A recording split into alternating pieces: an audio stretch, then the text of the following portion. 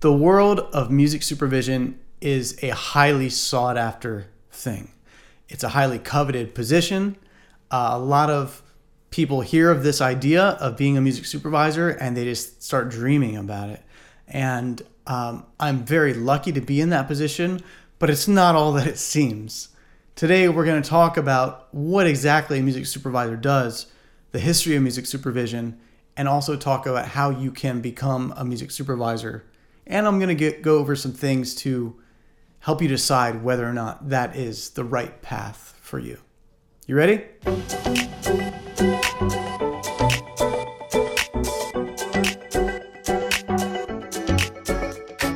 Welcome to the License Your Music podcast, where I'm here to give you all the tools you need so that you can earn passive income and obtain creative freedom. I'm your host, Jody Friedman. Thanks so much for spending some time with me today. Whether you're listening on Apple or Spotify on the podcast, or you're watching with me here on YouTube, I really want you to know I appreciate you being here and just taking the time out with me today. If you haven't been by our site at licenseyourmusic.com, please come by. We've got a free guide on there for you to download and all sorts of other goodies on there. So come by, check it out. Today, we're going to be discussing one of the key questions that I get asked, which is, how do I become a music supervisor? This is an interesting topic because when I was starting out as a supervisor back in 2008, there wasn't really a defined career path. But before we go into that, I want you to understand what a supervisor does and really how the beginning of the journey starts. Every supervisor that I've ever met, and this goes for music coordinators too. You've probably heard that term, or whether you have or haven't, there are music coordinators that do pretty much the same thing as a supervisor, but they handle more of the administration. So a lot of times there's a team of a supervisor and a coordinator, and the supervisor is handling the creative and the overall budget and dealing with the showrunner and the executives, and the coordinator helps with that, but also is there to support the supervisor with their administrative needs, cue sheets, quote requests, licenses, and things of that sort, with which we won't exactly go in detail on in this session here, but in another session we will talk about that, and there's definitely going to be some of that in our course on music licensing. So anyway, so being a supervisor, it really starts with having a deep love and passion for great music. And every supervisor I met has that. They just love music at their core, and either they knew I want to be a supervisor, so they got into it, or they fell into it because of their natural love for music. And not only that, but it's about a love for how music works against picture, against film, against TV show, against ads, just that connectivity between the two. Just to give you a little background on how I fell into it without really trying to be a supervisor. I landed in it. And if I look back on when I was a kid, even when I was 11, 12, 13, I was making videos with my buddies, just being silly, putting music to picture, jumping up and down, hiding in dryers, silly things like that. And showing that to our friends, we would see that the reaction they had, and I noticed right away that music against picture just had an emotional reaction to people seeing that, because it made them see the scene or feel the scene in a different way. So I fell in love with the idea of synchronizing music to film long before I knew what it was. And even further, I'll say that I was in high school, a part of my news broadcast for the school. There was a news broadcast, except I didn't do any reporting. Instead, I would just make music videos at the end of the broadcast. We did like Fight for Your Right and Whip It and Eat It by Weird Al Yankovic and all sorts of fun music videos. We didn't know any better. We were kids. We didn't get licenses or anything like that. This is back in like the early 90s. And there was no YouTube, so we were just watching it in school. And anyway, we go around filming people, and we put them to picture and make a whole music video out of it. And it was amazing, and we loved doing it. We even created a little production company name at the school, and all the faculty in the school really loved it. We became known for it, and that was kind of my start in music supervision. So anyway, back to the present, where I landed in it, was in 2008 when a friend of mine was making a film and I had already been doing licensing, and I walked in to act on his film. I was acting in it, and I started talking to him about the music for his project and asked him if he needed a music supervisor, and he said, yes, I do. So I kind of got thrown to the wolves. Baptism by fire, I think we call it, which is learning by doing. I was given a budget and I had to clear songs, and I started my journey as a music supervisor. This was back in 2008. So here we are now in 2021. So we're 13 years later, and I've been very fortunate to get to music supervise on some very great projects and also music coordinate for some amazing supervisors on projects as well. So I want to tell you, how do you become a supervisor? If you're listening to this, it's because you saw the title and you clicked on it and you think, man, that would be really cool. I'd love to know how to do that. So what you have at your disposal today, which wasn't there when I was starting out, are courses. Berkeley has a course, UCLA has a course. The Guild of Music Supervisors is an organization you should absolutely get involved with. They have a thing you can sign up as a friend of the Guild, and they're there to support and guide people in this community, whether you want to be a supervisor or not. It was built to support that role. So you want to get involved there.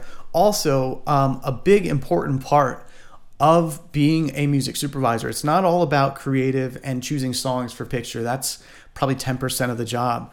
You really have to have a solid understanding of music publishing and the record business and the music business as a whole. So you've got to read some books. I highly recommend you come by licenseyourmusic.com and sign up for one of our courses in music licensing. And I probably, if I don't already, I will have a course in music supervision soon enough here. So I suggest you come by, check it out, at least get on the list so you're made aware of when that course will be available. But really, there's a lot of components. You have to understand the business of licensing and synchronization and publishing, and that comes with study and doing it. And that would be first and foremost to being a supervisor. So let's talk for a minute about the history of music supervision. Back until like the late 90s, early 2000, there wasn't really a role called music supervisor. A lot of the supervisors that I've spoken with, they were in the role unofficially. The film company would have a department called special products, and that was just to supplement their licensing department. And it was because songs started getting used more and more, and there were soundtracks being made, but the songs weren't used as heavily throughout TV and film as we hear it today, especially with streaming networks and all the content being made. Music licensing today is such an integrated part of our culture. It wasn't like that in the 90s. It was like you had a song in a film that played in the end titles, you landed on the soundtrack, and that was a big deal. Nowadays, there's a lot of people landing those spots, and it's not as big of a deal. It's still a big deal, but it's not as big because it's more saturated. But because of that, there were these departments called special products, and film departments, TV departments had like an executive role for the maybe there was an executive in charge of music. I think my old friend Greg Sill was an executive over at Warner Brothers, handling several of their shows like Friends and several of their other shows that they had on. He just was the supervisor overseeing the department, but it wasn't really called music supervisor at that time. So it's changed, and I think it's important to understand that and to understand what makes a music supervisor. And someone who music supervises has to have a good understanding of music throughout history. Obviously a deep passion for music, a love for music, relationships with artists, relationships with labels, publishers, managers, agents, singers, songwriters, producers, composers. A good music supervisor has this network that they can pull from when they're working on something. So you want to start building that from the start, even if it's your friends that are in bands. Some of these friends, colleagues of yours, are going to end up working in the music business, and these relationships will be huge and will be paramount to your success as a music supervisor. So that's something to consider. Let's talk for a minute about the difference between film, TV, and ads. Music supervisors for film. A film is a much longer process. Sometimes films can take years from start to finish, and TV shows, on the other hand, could be are much faster. They tend to happen over the course of 8 to 12 weeks, and you're mixing an episode a week. And you may have 13 episodes in a season, or 16 episodes, or 8 episodes. But either way, you're moving very fast with film, with TV. So there's a big difference there in terms of the intensity of the workload. And I think a lot of supervisors that work in TV, they can only handle so many projects at once. Whereas with films, you can have multiple at once because they're spread out over a long period of time. It's more bigger picture strategy. Although you do that in TV as well, you do have to look at the big picture and the budget. It's just faster and faster paced. So there's a difference there. And then when it comes to budgets, films can sometimes be very small budget. On documentaries, it could be under $1 million. It could be under $2.5 million. Under $5 million, and then it goes 5 to 10, 10 and above, and then super budget would be, a 20 and above, 20 million and above for blockbuster films.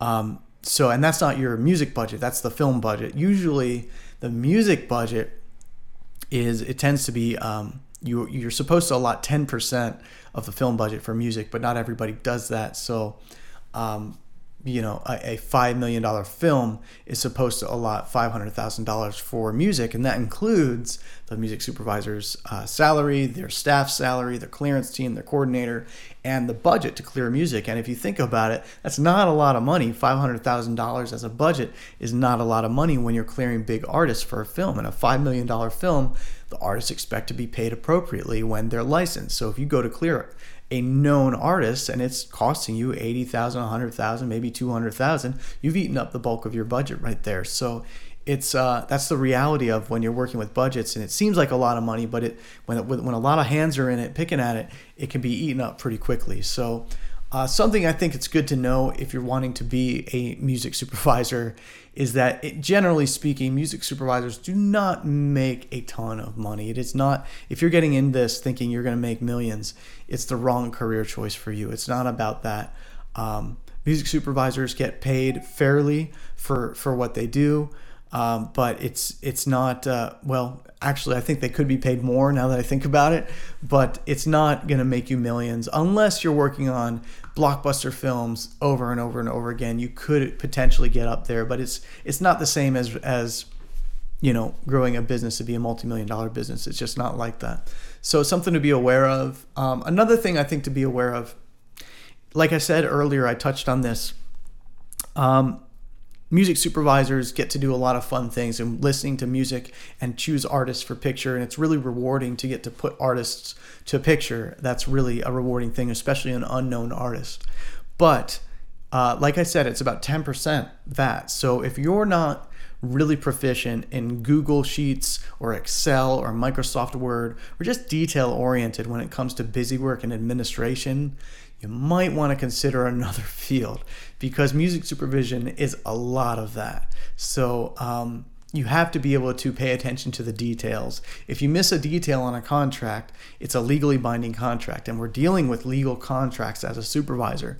We deal with copyrights and securing the rights to those IPs in a project. So it's super important to pay attention to details when you're music supervising. If you're not that type of person, if you're a creative person, you just love to create, music supervision might not be a good fit for you. And that is why. It's about 10% creative, 90% administrative. So something to consider as you're deciding what to do. I know it sounds fun. It has this sexy appeal, that title of supervisor, but there is a lot of grit, what's the word? Like down in the grit, hard work that comes with doing music supervision. You have to see the big picture and also pay attention to all the details. In conclusion, if you're planning on or thinking about a career in music supervision, just understand that it's extremely competitive. If you get an opportunity to work for or with a music supervisor, either as an intern or as a coordinator, just be extremely grateful for the opportunity, because a lot of music supervisors are very protective of their role. But they're supportive of people coming up and doing it, but we are very protective of that position because it is a highly coveted position. So be grateful, be appreciative. if someone gave you an opportunity, make sure you give back to them, and by being just of service to them and supporting them in what they're trying to accomplish. So that's the best advice I could give you. Again, if you haven't been by the site, come on by licenseyourmusic.com. Get on our list so you know when our course in music supervision is available. If it's not available now, at least you'll be made aware of when it will be available. Check out our other offerings. We've got free guides on there for download. Right now, there's a free guide, which is the number one question I get asked all the time is, how do I get my music heard by music supervisors? So I put together this free guide. There are 5 steps to getting your music heard by music supervisors. Come on by the site, sign up, check it out, and follow us on Facebook at License Your Music, Instagram, License Your Music. Occasionally we do a Clubhouse thing. As of now, it's February. We're doing Clubhouse every Thursday at 5 p.m. Pacific time. It's in a room called Sync Masters. So come by and check that out. We'll have a conversation about licensing. I'm here to help you, to answer questions you have. Make sure you subscribe if you're watching on YouTube. If you're listening on Apple Podcasts or Spotify, please leave us a review. That helps us out a ton. All right, everyone. Thanks so much for tuning in. Stay cool. Peace.